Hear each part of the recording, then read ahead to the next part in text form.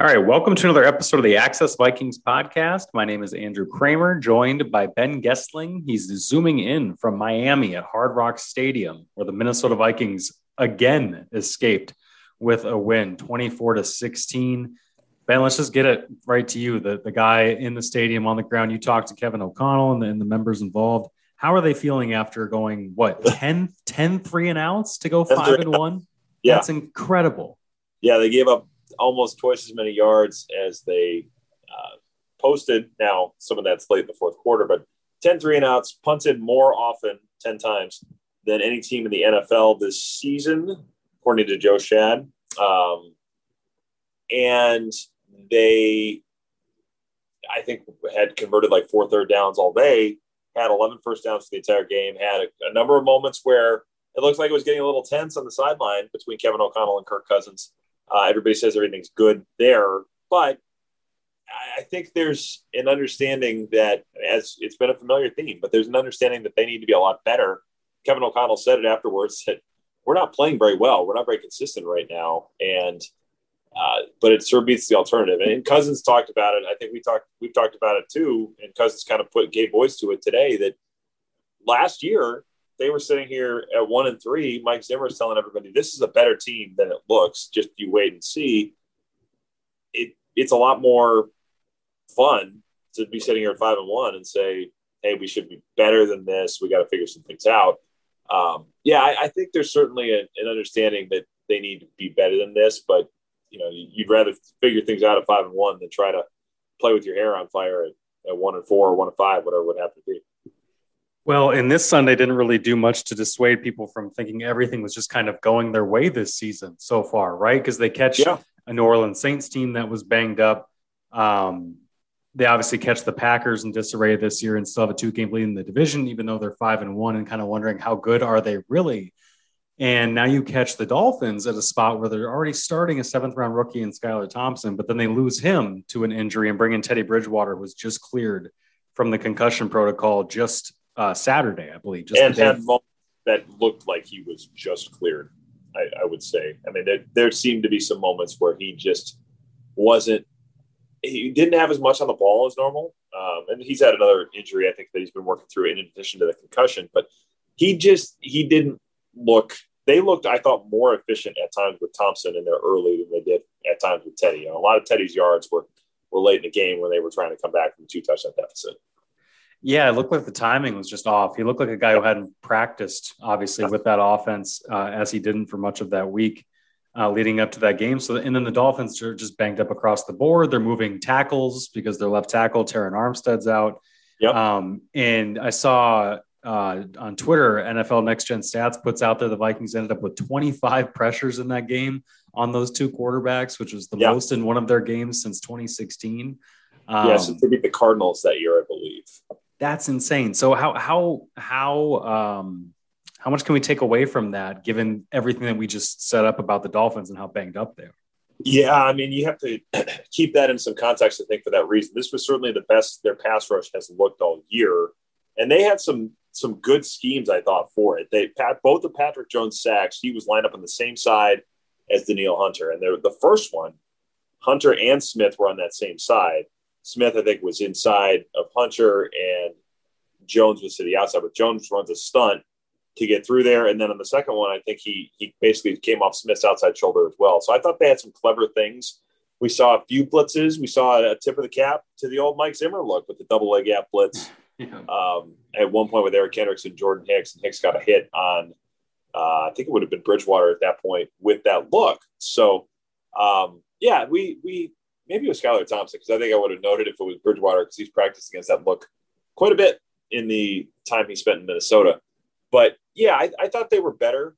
The pass rush was better overall than it has been. But, yeah, you do have to keep a lot of this in context. And the other thing to remember, for those who can think back to Teddy Bridgewater's couple of years in Minnesota, both of us covered it, he does hold the ball at times where he will give you chances to get home because he's holding the ball, trying to make a play.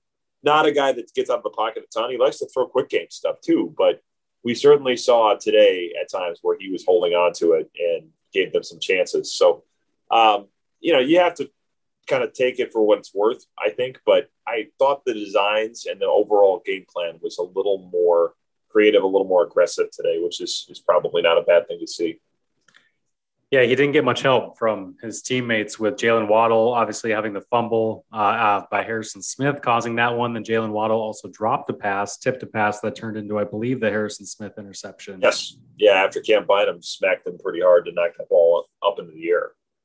So Teddy just didn't get much help the entire day. And that feeds into the whole wondering just how good are the Vikings really? And in this offense, what do we make of that struggle to get anything going?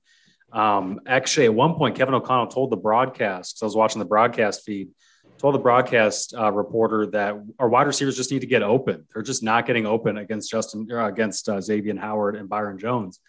And so I think they were just losing the battle on the outsides early, and that contributed to some of the frustrations. But that's supposed to be your strength there. And the Dolphins have been really up and down in terms of their secondary this year. And maybe it was just a sharp day for them, but it certainly wasn't a sharp day for the Vikings passing game or the running game for that. Yeah. They played a lot of the man coverage stuff that has given the Vikings some trouble this year. I mean, Xavier Howard, we figured would see Justin Jefferson, and then kind of shifts to Adam Thielen in the red zone, which he did. Yeah, Thielen beat him on the touchdown from Cousins there in the second half. But yeah, I mean, it was interesting. That felt to me like a team that you could throw on, and I thought it'd be a team that they could run on as well. They just were not able to do that. And I think at the point that Dalvin Cook busts the big run, he carried like 9 times for, I think, 11 or 12 yards or something like that. They just weren't getting – Christian Wilkins had an awfully good day. They were, for all of the Garrett Bradbury love, Christian Wilkins had a pretty good day against Bradbury.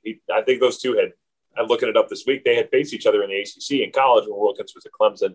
Bradbury was North Carolina State, obviously, but Wilkins got the better of that matchup in a few spots today, and kind of some shades of things we've seen from Bradbury before. Certainly the one where Cousins has Bradbury walk back into his lap and has to throw it away to avoid a safety. That comes to mind. But they had a lot of trouble with this defense, and I didn't think they'd have as much as they did. And that's certainly something that's concerning, because if not for they won this game in part because of the turnovers, and the Dolphins just weren't able to get anything going for a lot of it. But they really had like 2 big plays to make those 2 drives, those 2 touchdown drives happen. And other than that, it was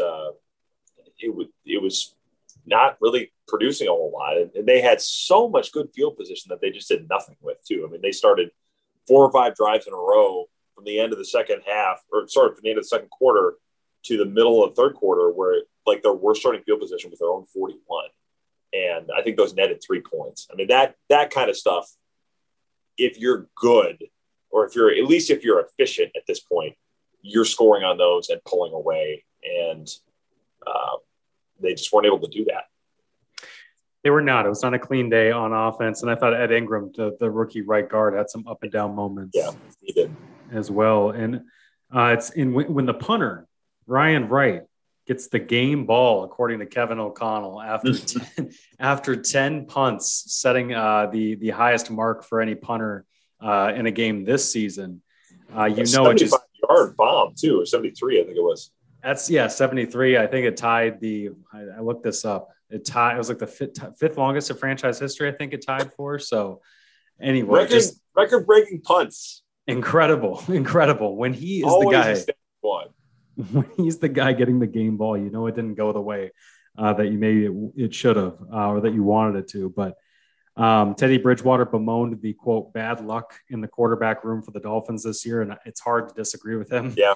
They practiced all week with Skylar Thompson. Mike McDaniel, their head coach, is effusive in praising him before the game and how good he feels about him going in. I thought Skylar Thompson actually looked pretty decent at first, picking up a first down with his legs early, to the point where the Vikings put Brian Asamoah in, the guy they've kind of tabbed as this kind of quarterback spy that they're going to use in these moments. But then he gets hurt, bangs up his finger right after Jordan Hicks hits him on a blitz, and it was just downhill from there. And yet the Dolphins were still in it because of how the Vikings were playing. It was just incredible.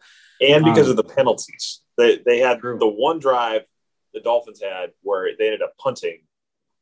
They had 76 yards in 6 plays, but they had 36 yards of penalties. So I think they penalized like 4 or 5 times on that drive. And I mean, it almost was comical at that point. So between the penalties, the turnovers, and just the bad injury luck, it's one of those that you say, well, okay, it's when you play a team at the right time. Because don't you kind of think that if Tua Tagovailoa if he gets hurt in a more kind of mundane fashion, because he got through enough practice this week that I sort of wonder if the NFL's scrutiny wasn't so focused on that particular injury to the point where we changed the concussion protocol because of it. I kind of wonder if he would have been the starter. And Mike McDaniel, I think, it leaked out this morning that part of the reason Skylar Thompson was starting is because McDaniel has enough stuff in his offense that it's like, if you don't practice, I don't really want you to go out there and be the guy, at least right away. So that had something to do with why Bridgewater didn't start. But I also sort of wonder, when the league is looking this closely at the Dolphins right now, part of me feels like this might have been a little bit of a let's just play it safe for now. Yeah, the Bridgewater one was interesting because according to reports, I think multiple reporters, credible ones, Bridgewater cleared the concussion testing initially when he got taken out of the last week's game. Oh, yeah. And so that was the reporting there, but he was still in the protocol because basically if it's interpreted that you were exhibiting the symptoms, then you still need to go through all the testing to get out of the protocol. So it's still going to take you X amount of days to get out of it. So that's why he couldn't practice, even though he had reportedly cleared the concussion testing once he got yanked from the game against the Jets the week before. So this whole thing has people wondering, right? Is it going to affect a game that really matters in terms of playoff standings? Are you going to get a quarterback getting yanked because he's stumbling? Teddy Bridgewater, I loved it, said after the game, your quote, pop-up game has to be on point, meaning that when you get hit, you need to get up right away. You can't stumble. Teddy said, I'm a guy who like to kind of slowly get up and kind of take my time. He's like, I can't do that anymore. And he's right. Yeah, and there was one that I think it was in the first half. He got smacked on. It was either a hit on the quarterback or maybe it was one where he was running. But it's a play out of the pocket one way or the other. But he got hit and he popped up like that. And I kind of thought, because this is right after Skylar Thompson had been hurt. And I'm thinking, if he goes down, I don't know if their quarterback is. And that was probably in his mind too. It's like, I got to get right up so that they don't get that independent neurological consultant involved and take me out of the game. Exactly. And God, yeah. So it was concerning on a lot of levels. I mean, we're sitting here kind of making light of it, but we're making light of it because it's just kind of crazy that players think this way. This is how they think because they get paid to play and they want to play. But when you have to make those types of decisions with the health of your brain, it's probably worth a pause there, at least to say, hey, this is kind of nuts the way the system incentivizes certain things. But it's kind of what's the phrase from the old movie? It's Chinatown, Jake. I mean, it's just this is how the game works.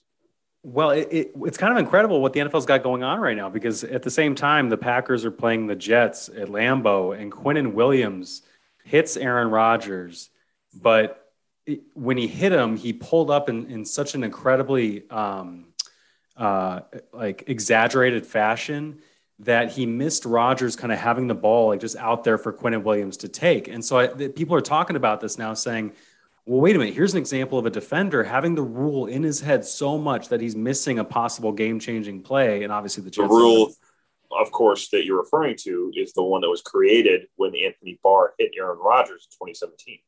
That's true. Yeah. Five years ago already. And now it's become such an emphasis point where it seems like it's just such a hair trigger with getting these things called, and it is affecting games. And so you've got them almost week 6 of that season too. I think it was 5 years ago yesterday that happened. That's true.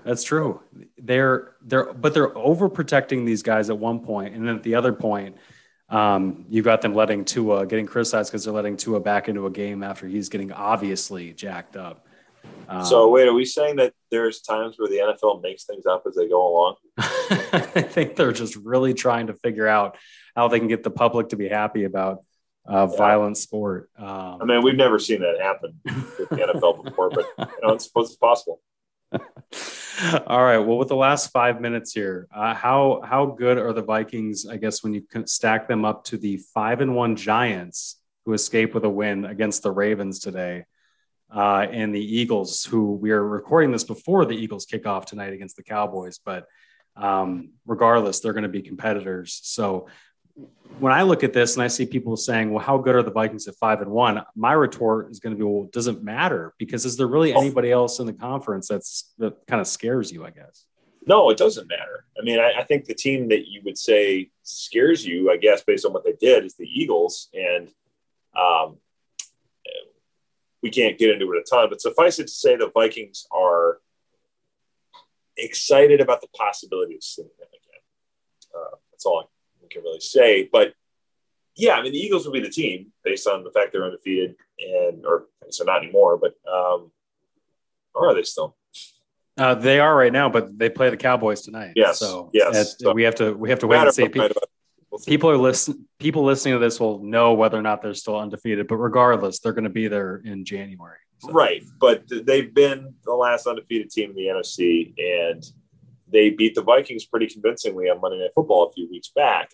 I suppose, and this is really, really early to be even thinking about this, but if you're the Vikings, you want someone else to win that division because, well, I guess at this point, it probably won't really matter by the end because they'll see the Giants and the Cowboys. But if they can beat the Giants and Cowboys, who they both play at home, you'd rather have the Eagles not win the division because then the Eagles don't end up as a first-place team that could be in a tiebreaker with you.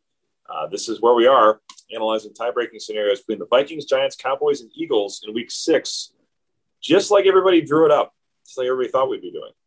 Those 5-1 pesky Giants. They haven't allowed a team to score more than 23 points on them all year. So yeah, it's pretty crazy league. Crazy. Christmas Eve, Vikings Giants, in a game that's supposed to start at noon, but we'll see if it stays there. You were mentioning before the podcast that the Vikings are the only team in the NFL with a 2-game lead in the division. Is that true? They are. Yes. The Chiefs could have pushed theirs to 2 if they had won and the Chargers had lost tomorrow night. But the Chiefs losing to the Bills at home today means that the Vikings will be assured of being the only team in the NFL that's up 2 games in its division, which is, it doesn't mean a lot in Week 6, but you'd rather be there than not. I mean, for the amount of time that they've had to spend scrambling back into the playoff race only to miss it by a game the last couple of years, you're sitting here at this point saying, somebody else has got to come catch us. And not only are they up 2 in the division, they're 3-0 in the division, and they've beaten the Packers once. So they have a lot going for them tiebreaker-wise already. I mean, again, you only need to look back to 2016, and I talked to Adam Thielen about that team for a while after the game today, kind of the cautionary tale that 2016 team became when they started 5-0 and ended up 8-8 missing the playoffs.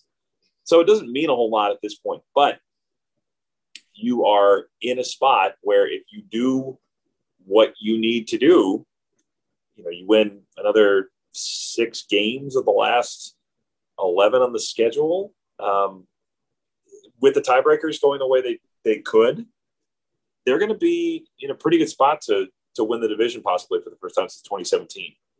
Yeah, what they're really doing is widening that margin for error. Yes, that's exactly it. For themselves, and they are showing also in this 5-1 start that they might need a wide margin for error.